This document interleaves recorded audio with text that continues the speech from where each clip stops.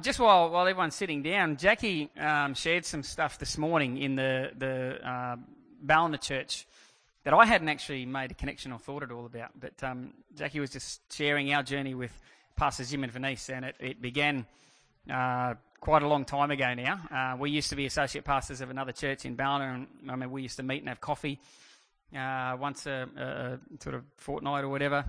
Blue moon, yeah, which happened every 2-3 weeks apparently. But then after we left that, the church we resigned for different reasons from the church we were a part of, the only sort of spiritual leaders, I guess, that we ended up reconnecting with was Pastor Jim and Venice. And it wasn't until this morning when Jackie was sharing that I realised, we have a lot to owe these guys in terms of the way that they have accepted us. As you get to know us, you're going to realise one thing very quickly: we're just human beings called by God. We're just like you. We are not perfect. We can't solve all your problems, but God can. We know God, and we rest on God, and we trust in God just like you do. So they accepted us, warts and all. But I was reminded driving up here in the car too, and again, it's just another aspect of God that's amazing. It's another mystery of God. You know, sometimes we can't work God out completely, and that's part of what I want to talk about this morning, actually, Christian maturity and what that looks like. But I was reminded this morning, I remember when we resigned, because I got saved when I was 19 years of age. I came out of a non-church background, no Bibles in the house, never went to church, nothing like that.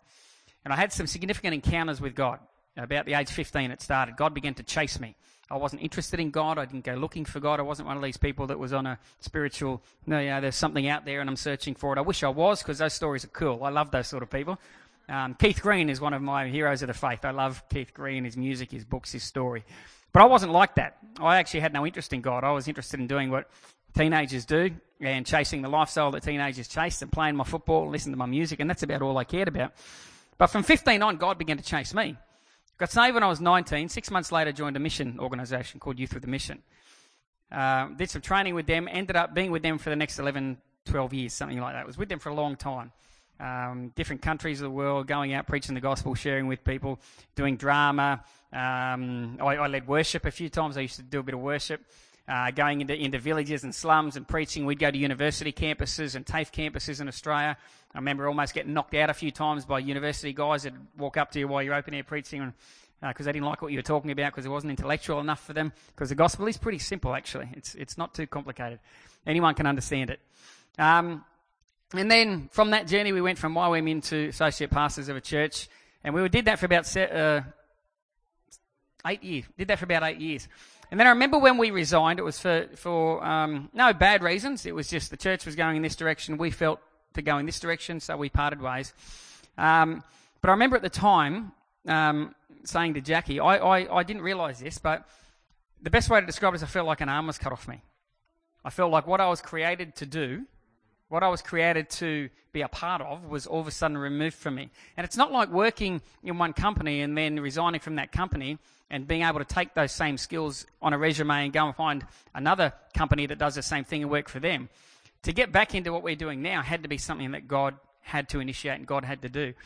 But just driving up here this morning, the significance of it all started to come back to me. That it was, somebody pointed out this morning, it was 7 years. Matter of fact, 2 weeks ago when I was here, we were looking at possibly announcing this then, but my wife couldn't be here. She had to work, so we put it back. That Sunday was 7 years to the day. 7 years to the day when I last preached and resigned in my other church. Yeah, I didn't think of the significance of that. But I remember at the time thinking, God, like a limb's been cut off, and only God can restore a limb. Nobody else can do that. So I guess I kind of stand here this morning with my family thinking, isn't God amazing? The whole time I felt like every decision I was making and choice and door that opened up was pushing me further and further and further away from the very call of God. That's what it felt like. I remember being frustrated at times and down and flat and whinging to my wife about how this is just getting us further and further and further away from the very thing that I feel like we're passionate about and that God put us on this earth to be a part of. And here I am managing a bottle shop. The only connection I could make is it's one spirit here and it's one spirit there. They're all spirits, but I wanted to serve this spirit to people. Instead, I'm serving this spirit to people. So I stand here today honestly gobsmacked at how God does what he does. I can't work him out. You know, every time I feel like I've worked out an aspect of God's nature, he does something. I've got a question, I ask him, he shows me the answer, it opens up 5 more questions that I have no answer for. I'm almost getting to the point where I'm afraid to ask him to show me things, because he's just getting bigger and bigger and bigger and bigger and bigger. And I'm realising the bigger he is, the more smaller I am, the more significant he becomes, the more insignificant I become, but he still wants to use me. Amen? And he still wants to use you too. So, glory to God this morning. I just was thinking of that on the way here. God has his way. If we continue to trust in God, don't get bitter, don't get twisted. Accept the opportunities that come your way. Accept sometimes the things that you don't like, but happen. All things work together for the good of those that love God. And I think that's a testimony we'll carry forward from today on. So, yeah, if you've got a Bible there, can you turn with me, please, to Matthew chapter 11. And while we're doing that, we might take up our tithes too, by the way. Feel free to prompt me if I forget something. Most important thing about our giving is what? Our attitude. That's right. You know, in the New Testament it says that God loves a cheerful giver. That word cheerful, by the way, in the Greek is actually the Greek word hilaris. It's the Greek word hilaris, which is where we get our modern word hilarious from. God loves a hilarious giver. When you think about a hilarious giver, I don't think it just talks about amount, but I think it talks about an attitude of the heart. A hilarious, fun, this is great, I'm enjoying this, this is something I want to do. Not something I have to do, not some religious ritual, not something I feel like I need to do. I'm not coming to a show, putting in my entry fee, you can perform for me and then I'll go away. This is something that we do because all of us are called to do different things, but our finances can be used for the benefit of the kingdom of God in areas that my body physically cannot go. And that's what we do with our tithes and so on. So we've taken up those tithes and offerings now. Yep. Thank you, Lord. Excellent. If you've got a Bible there, can you turn with me, please, to Matthew chapter 11 this morning? Matthew chapter 11. Now it came to pass, when Jesus finished commanding his 12 disciples, that he departed from there to teach and to preach in their cities. What a beautiful picture of Jesus. He called these people to go and do something. He called them to leave behind their families and leave behind their towns and their cities and their friendships and go out there and preach the gospel. But as soon as they went, what did Jesus do? He came straight back into that place where they had gone from. He said, you go and I'll take care of you. You know, I remember when I first went to Youth with a Mission, one of my biggest concerns was I had an encounter with God, I got saved. What about my dad? I'm the only Christian that in my dad's world, and God, I can't go. I understood later on in life that one of the reasons God took me away was because I was getting in the way of what God was wanting to do with my father. My father's a lot closer to the Lord now than what he was back then. My father, believe it or not, he helped build one of the churches there in Ballina voluntarily. He's been involved in food banks and other churches in town. He's done a lot of stuff like that. But it's just an interesting aspect of God that when we do what God has called us to do, we may have concerns and we may have things in the back of our mind that we're worried about, but God says, you go and I'll take care of that stuff for you. That's the promise of God for us. Okay.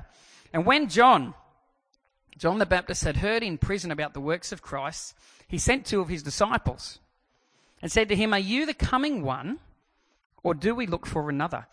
What an interesting question. What an interesting question. John the Baptist was down by the riverside one day, and he's dunking people in the water, getting them up next, down up next, down up next. All of a sudden he stops and he looks up, and he sees a man walking towards him, and this man's name is Jesus. And John the Baptist is so convinced that this guy is the Messiah, the one that Israel have been waiting for, that he declares publicly in front of the hundreds of people that were gathered around the riverbanks, this is the Son of God. Publicly puts it out there in front of everybody.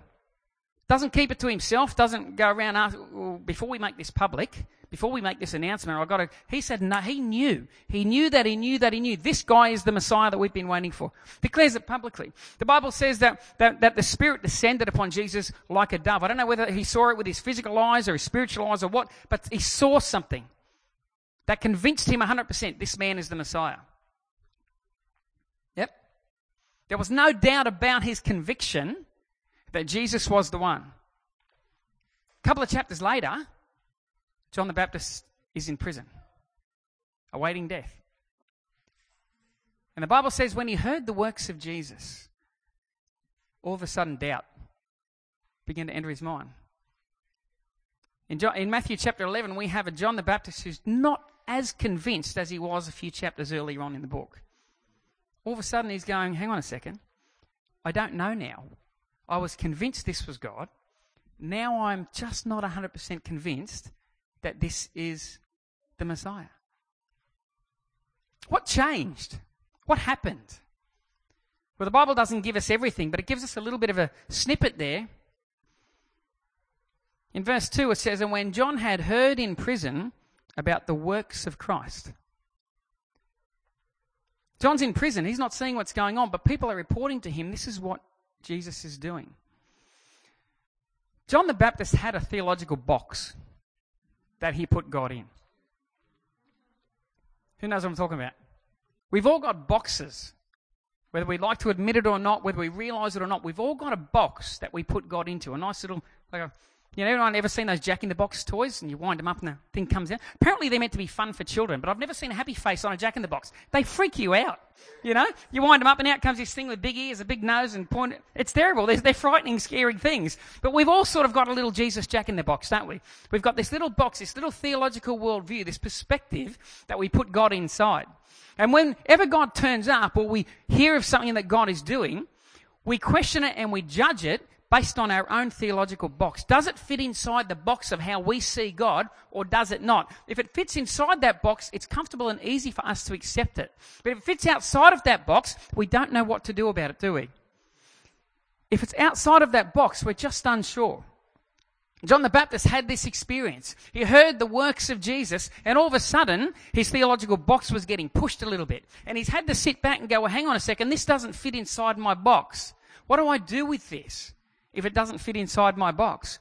And the Bible says that John the Baptist sent two of his disciples, and he said, go to Jesus and say, are you the coming one, or do we look for another? Are you the one that we were meant to be waiting for, or should we be waiting for another person to come along? Are you the Messiah, or is the Messiah still out there somewhere, and are we waiting for his arrival?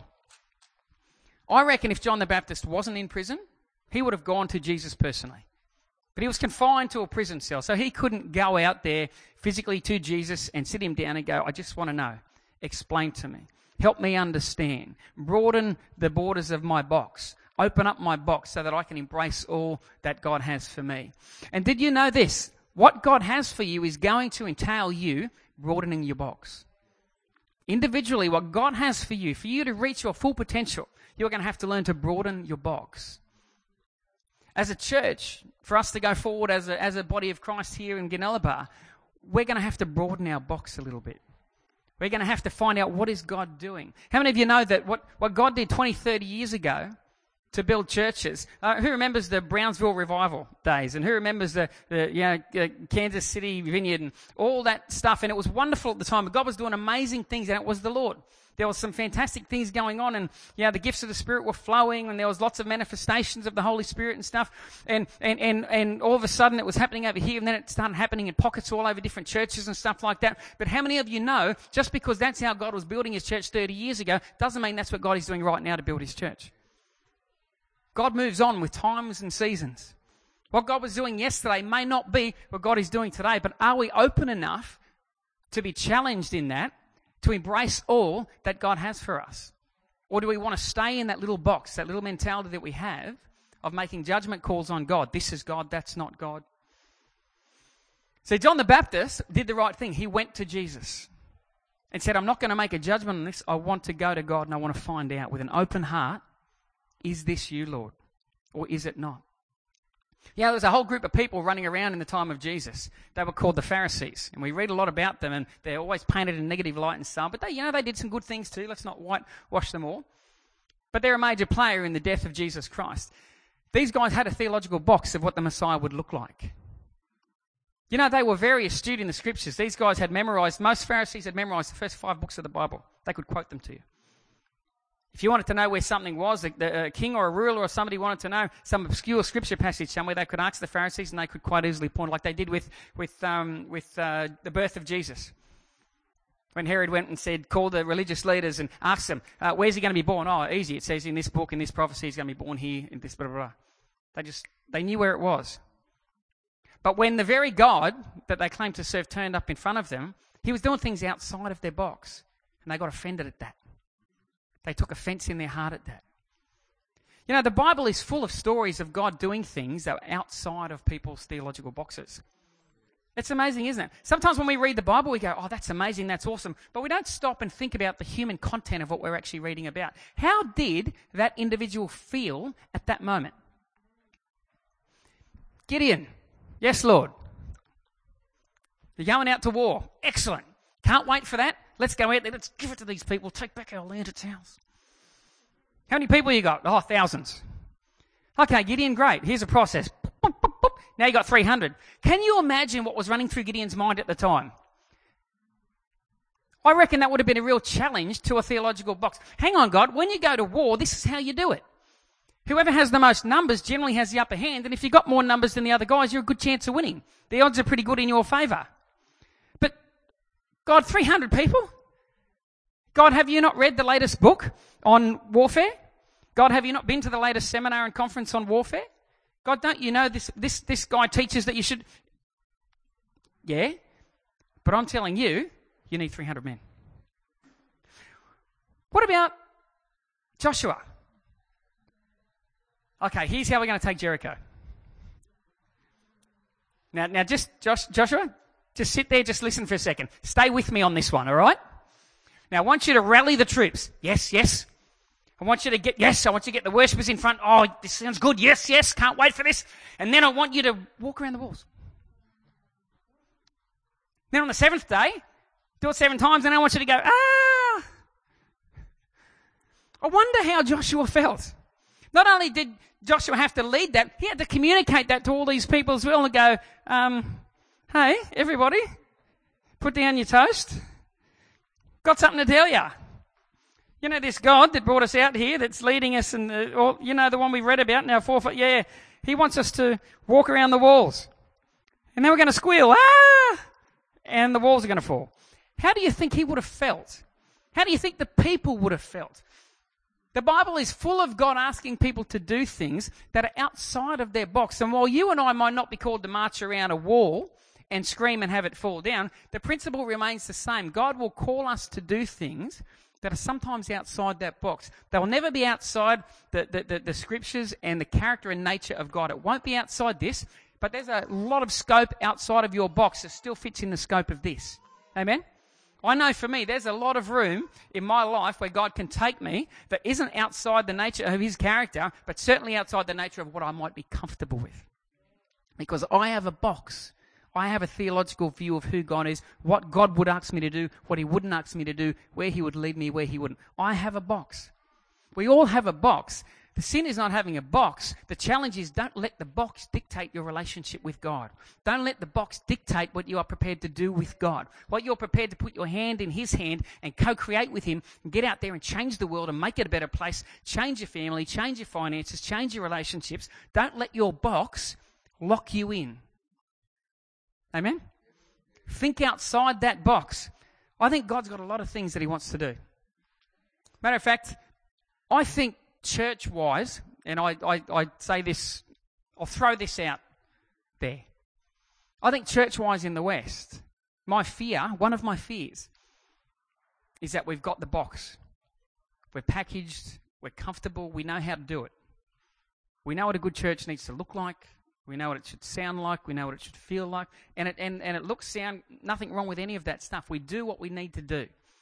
And we adapt within our culture to reach our culture, as you would in any nation.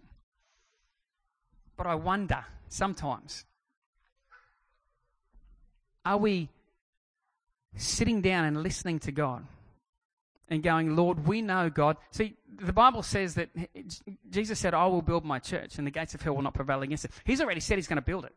Simple as that. It's a promise from God. He is putting his time, his energy into building his kingdom. That is what God is doing. God is not deviating from the plan, has not deviated from the plan, will not deviate from the plan, and has shown us in Scripture time and time again that he is very, very patient in achieving his goals. Very patient. There was a whole nation that were taken out of bondage from a land of Egypt. A whole nation of people that were told, you will go in and you will possess the promised land. Because that nation rather whinge, complain, not listen to God, not be led by God, try to tell God what to do, take matters into their own hands. Because of that, God was so patient, he sat back and said, look, I will wait for this entire generation to pass. I'll love them. I will care for them. I will be their God. But I will wait for them to pass and the next generation to raise up. And then I'll get on with my agenda. Read the book of Judges. It's absolutely full of that cycle of God wanting to do something and they love God. Then they whinge, complain about it. And God goes, no worries, I'm very patient. I will get to the end of the book. It will happen. I will come back. I will build my church. I will have my way in your communities, in your nations. I will do it. And if you don't want to participate with that, if you want to resist what I'm trying to do, if you don't want to have a relationship with me and seek my face and listen to my voice, if you want to buck every time I try to do something that might be outside of your box, God is fine with that. He says, I will love you, I will bless you, I will be your God, you'll be my children, but I'll just patiently wait for the next one to come along. Interestingly enough, and I'm just thinking about this now, me and Jackie were part of a church plant here in Gunnellabar. Many years back. About 100 metres from here. God will be patient. God will be patient. God will be patient. God will have his way. Anyway, that's just a freebie there. You can have a bit of a think about that one. Part of Christian maturity for each of us is to accept and embrace the mystery aspect of God. There will always be a mystery aspect to God. Why does God do things the way he does them? I don't know. I wish I had the answer. But then again, the problem is if I had the answer, maybe I'd feel like I was God. Maybe I'd feel like I was a bit more in control than God wants me to be. Maybe I would take charge and take the lead and not be as dependent on God as what he wants us to be. He's a good God with great plans and great purposes. You know, I was in a meeting in Youth with a Mission in Brisbane back in 1993, was it? The tent. We had a tent back in 1993. And it was an amazing time. I'd literally just gotten saved. And my sort of involvement in Christianity began with a bang. There were healings, signs, wonders, miracles. It was all going on around me to the point where in a good way, I was born into something that seemed just natural and normal to me. That's what happens in Christianity. People get healed and saved and delivered, and it happens because I was seeing it everywhere in this evangelism training school that I was a part of back in 1993. But I remember one incident one day, and there was a girl there. Her name was Samantha. She's from Melbourne, lovely girl, but really messed up with a lot of emotional things that were happening in her world. And I remember being in a meeting one day and we were worshipping, and she was standing, we were all standing in plastic chairs just like you're sitting on right now. We were standing there. All of a sudden, out of the blue, for no reason, she lifted up off the ground, was thrown 3 rows backwards in the chairs, landed with the small of her back right on the top of the chair, buckled over, flexed so hard she sprung up, landed face first on the grass in the tent, burst into laughter, and was instantly set free from stuff. She had seen counsellors and had deliverance, all sorts of stuff, and she was instantly set free. To this day, I think she might still be a missionary overseas now, or she's pastoring a church down in Melbourne somewhere. Bang, like that. Why did God do that? I don't know. Was it God? Yes, it was. How do I know that? Because I look at the fruit of it. I see the fruit of it. I know it was God. Why did God choose to do that to her, yet I'm still messed up, and he won't do that to me? He makes me talk to people about my issues. He makes me confess, look him in the eye and go, you know what, I'm a sinner, I'm a dirty, rotten scumbag, and I've done this and I've done that. Please pray for me, help me. And yet, he just picks her up, slams her on a chair, and she's set free. Doesn't have to tell anyone. That's unfair. Why would God do that? Doesn't he love me like he loves her? It's a mystery. I don't know why he did that, but he did it for her. I don't know why this person over here got totally healed and this one over here didn't. I don't know why, but I've got to make a choice. Do I get bitter, twisted, and offended at the fact that happened? Do I judge God and say, God, you mustn't love me, you mustn't care for me, but you must think that person's better? Or do I embrace the mystery of God and be grateful that God has done something, somewhere, for someone? Jesus responds to the disciples this way. He says, go and tell John the things which you hear and see. The blind see, the lame walk, the lepers are cleansed, and the deaf hear. The dead are raised up, and the poor have the gospel preached to them. And blessed is he who is not what? Offended at me. John the Baptist is sitting in prison, chained. These guys are out there healing the sick, raising the dead and so on. And John is meant to be talked up in Scripture as some great, amazing man of God that should be honoured and stuff. And here he is in prison. I wonder if he's hearing all about this stuff and he's going, well, Jesus, don't you care about me? Why don't you come and open the prison doors and let me out? Why am I rotting down here in a dungeon? You haven't even come to inquire of me and see what I'm going through. I've got to send people to you for... Would have been quite easy to get offended at what God was doing for others, wouldn't it? But John the Baptist was mature enough to know that offence doesn't help anybody. What we need to do is embrace the mystery of God. Embrace that aspect of God. God will do things that you don't understand. God will do things outside of your box. And the only way that we grow in our relationship with Him is to embrace that fact. I don't hold God in my hand. Did you know that? God holds me. I've said it before, and you'll hear me repeat this a million times. The church does not exist today because of man's great faithfulness to God, but because of God's great faithfulness to man. It's the only reason we're sitting here right now. Is because we mess up, we make mistakes. We do. God tries to do things. We don't interpret what He's doing. We misinterpret what He's doing. We run away. We judge. We criticize. But in God's grace and mercy, He still holds a hold of the church, and He's still doing what He does. And His mission and His goal is to build His church, and to build it in such a way that the gates of hell themselves will not stop it. Our job's easy. Just to listen to God with an open heart, and to go with Him on the journey. In your personal world, in your own life. Go with God on the journey. Go with God on the journey. It's in my heart to preach the gospel to people. It's always been there from the day I got saved. And when God opened up an opportunity for me to work in a bottle shop, that didn't fit inside my box. And I spent a lot of time bitter and twisted and angry at God about that, almost giving up on life and giving up on the goal of ever being used by God again, ever doing anything.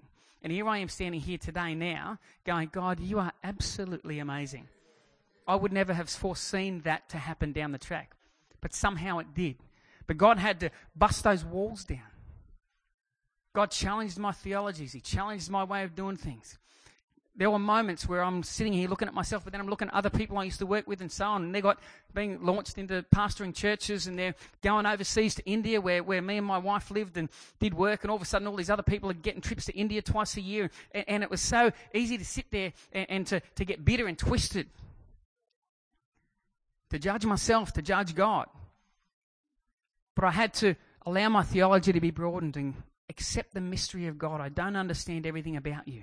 But what I do understand is your character and your nature. You are good, gracious, loving, just. And I've got to fall on that. And as we learn to fall on that as our primary foundation, we learn to embrace the mystery aspect of God. And just as John the Baptist did, we learn to go to God Himself and go, God, I don't understand this. Father, help me. Father, explain this to me. Show me what I'm not seeing. And our Father responds and communicates to us. None of this should shock us, because this was written in the Bible many, many years ago. I'll just quickly rush through here. Haven't got time to labour on it too much.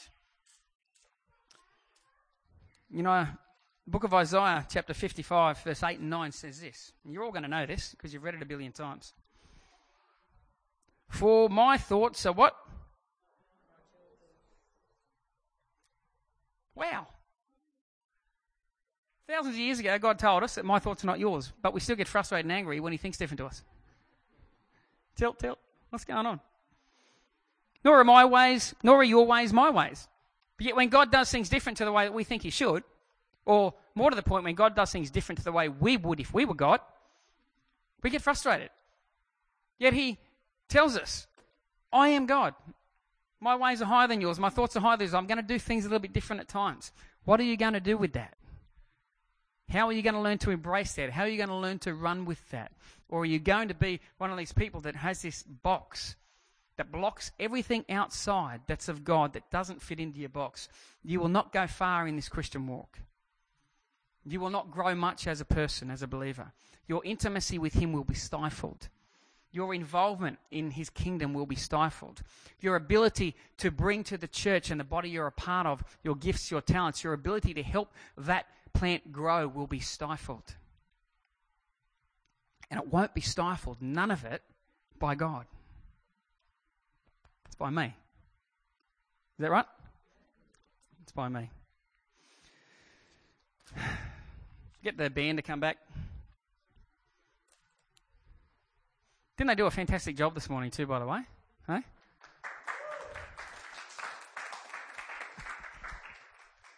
Very, very good. It's great to have you guys here. Yeah, it's fantastic.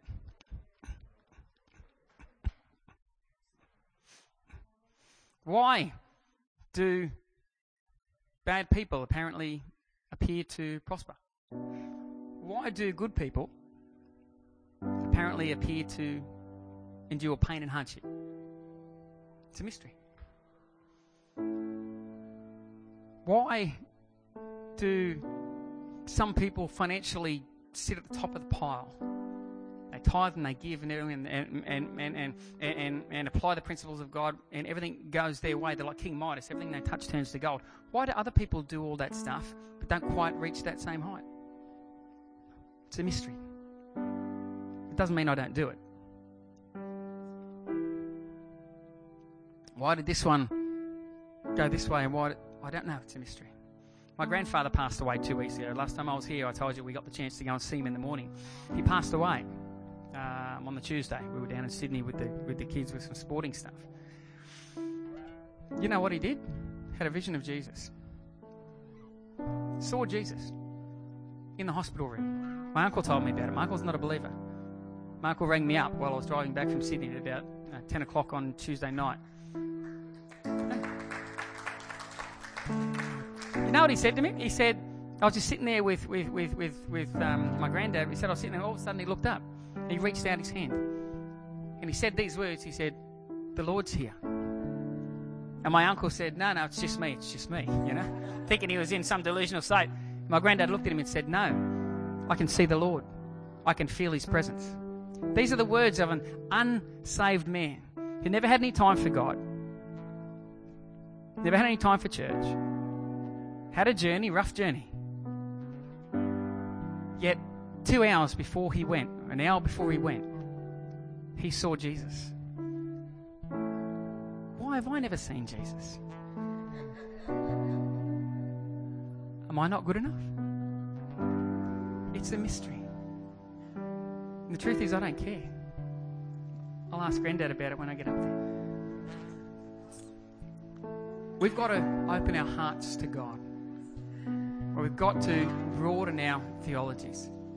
It's the only way. It's the only way that we will grow with Him. And it's the only way we'll grow the church. Is to embrace what God wants to do. Put your hand up and be a part of that. It's called maturity. And it's in the Bible. If John the Baptist had questions about God, I'm in good company. And so are you. Let's all close our eyes for a second.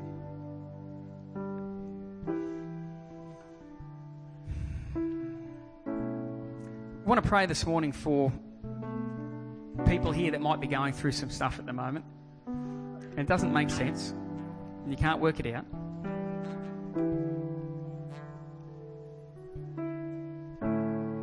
And maybe you're wondering if it's God. Maybe it is, maybe it's not. Maybe you're on that edge where you're about to accuse the Father of not caring. Maybe you're in that place where you're about to judge somebody else, maybe for what God is doing in their world, the way God operates with them. I don't know. I feel like this morning God wants to broaden those boxes, but He can't do that. He won't smash them open without your cooperation.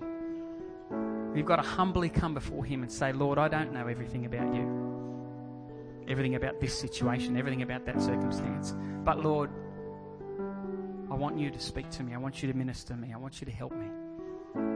Because I don't want to get bitter. I don't want to get twisted. And I don't want to be a person that you move forward from and maybe call my kids to do something because I didn't embrace it and do it. So another generation misses out.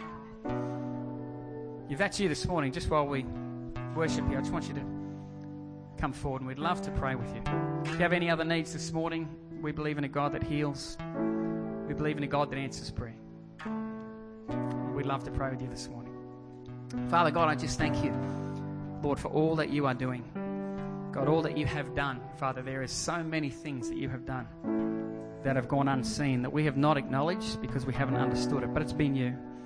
And Father, there are so many things that you're going to do. So many things that you are going to do, Lord, that will cause us to question our own beliefs, that will cause us to question our own understanding of who you are. And Father, I pray that as a people we would be mature enough to not be offended, to not judge, to not criticize, but that we would open our hearts and be humble enough to say, Lord, you're God, we're not. Father, you have a big picture perspective, and we don't. You see the beginning to the end, and we don't. Holy Spirit, I just pray right now, Father, just touch our hearts. Touch our hearts.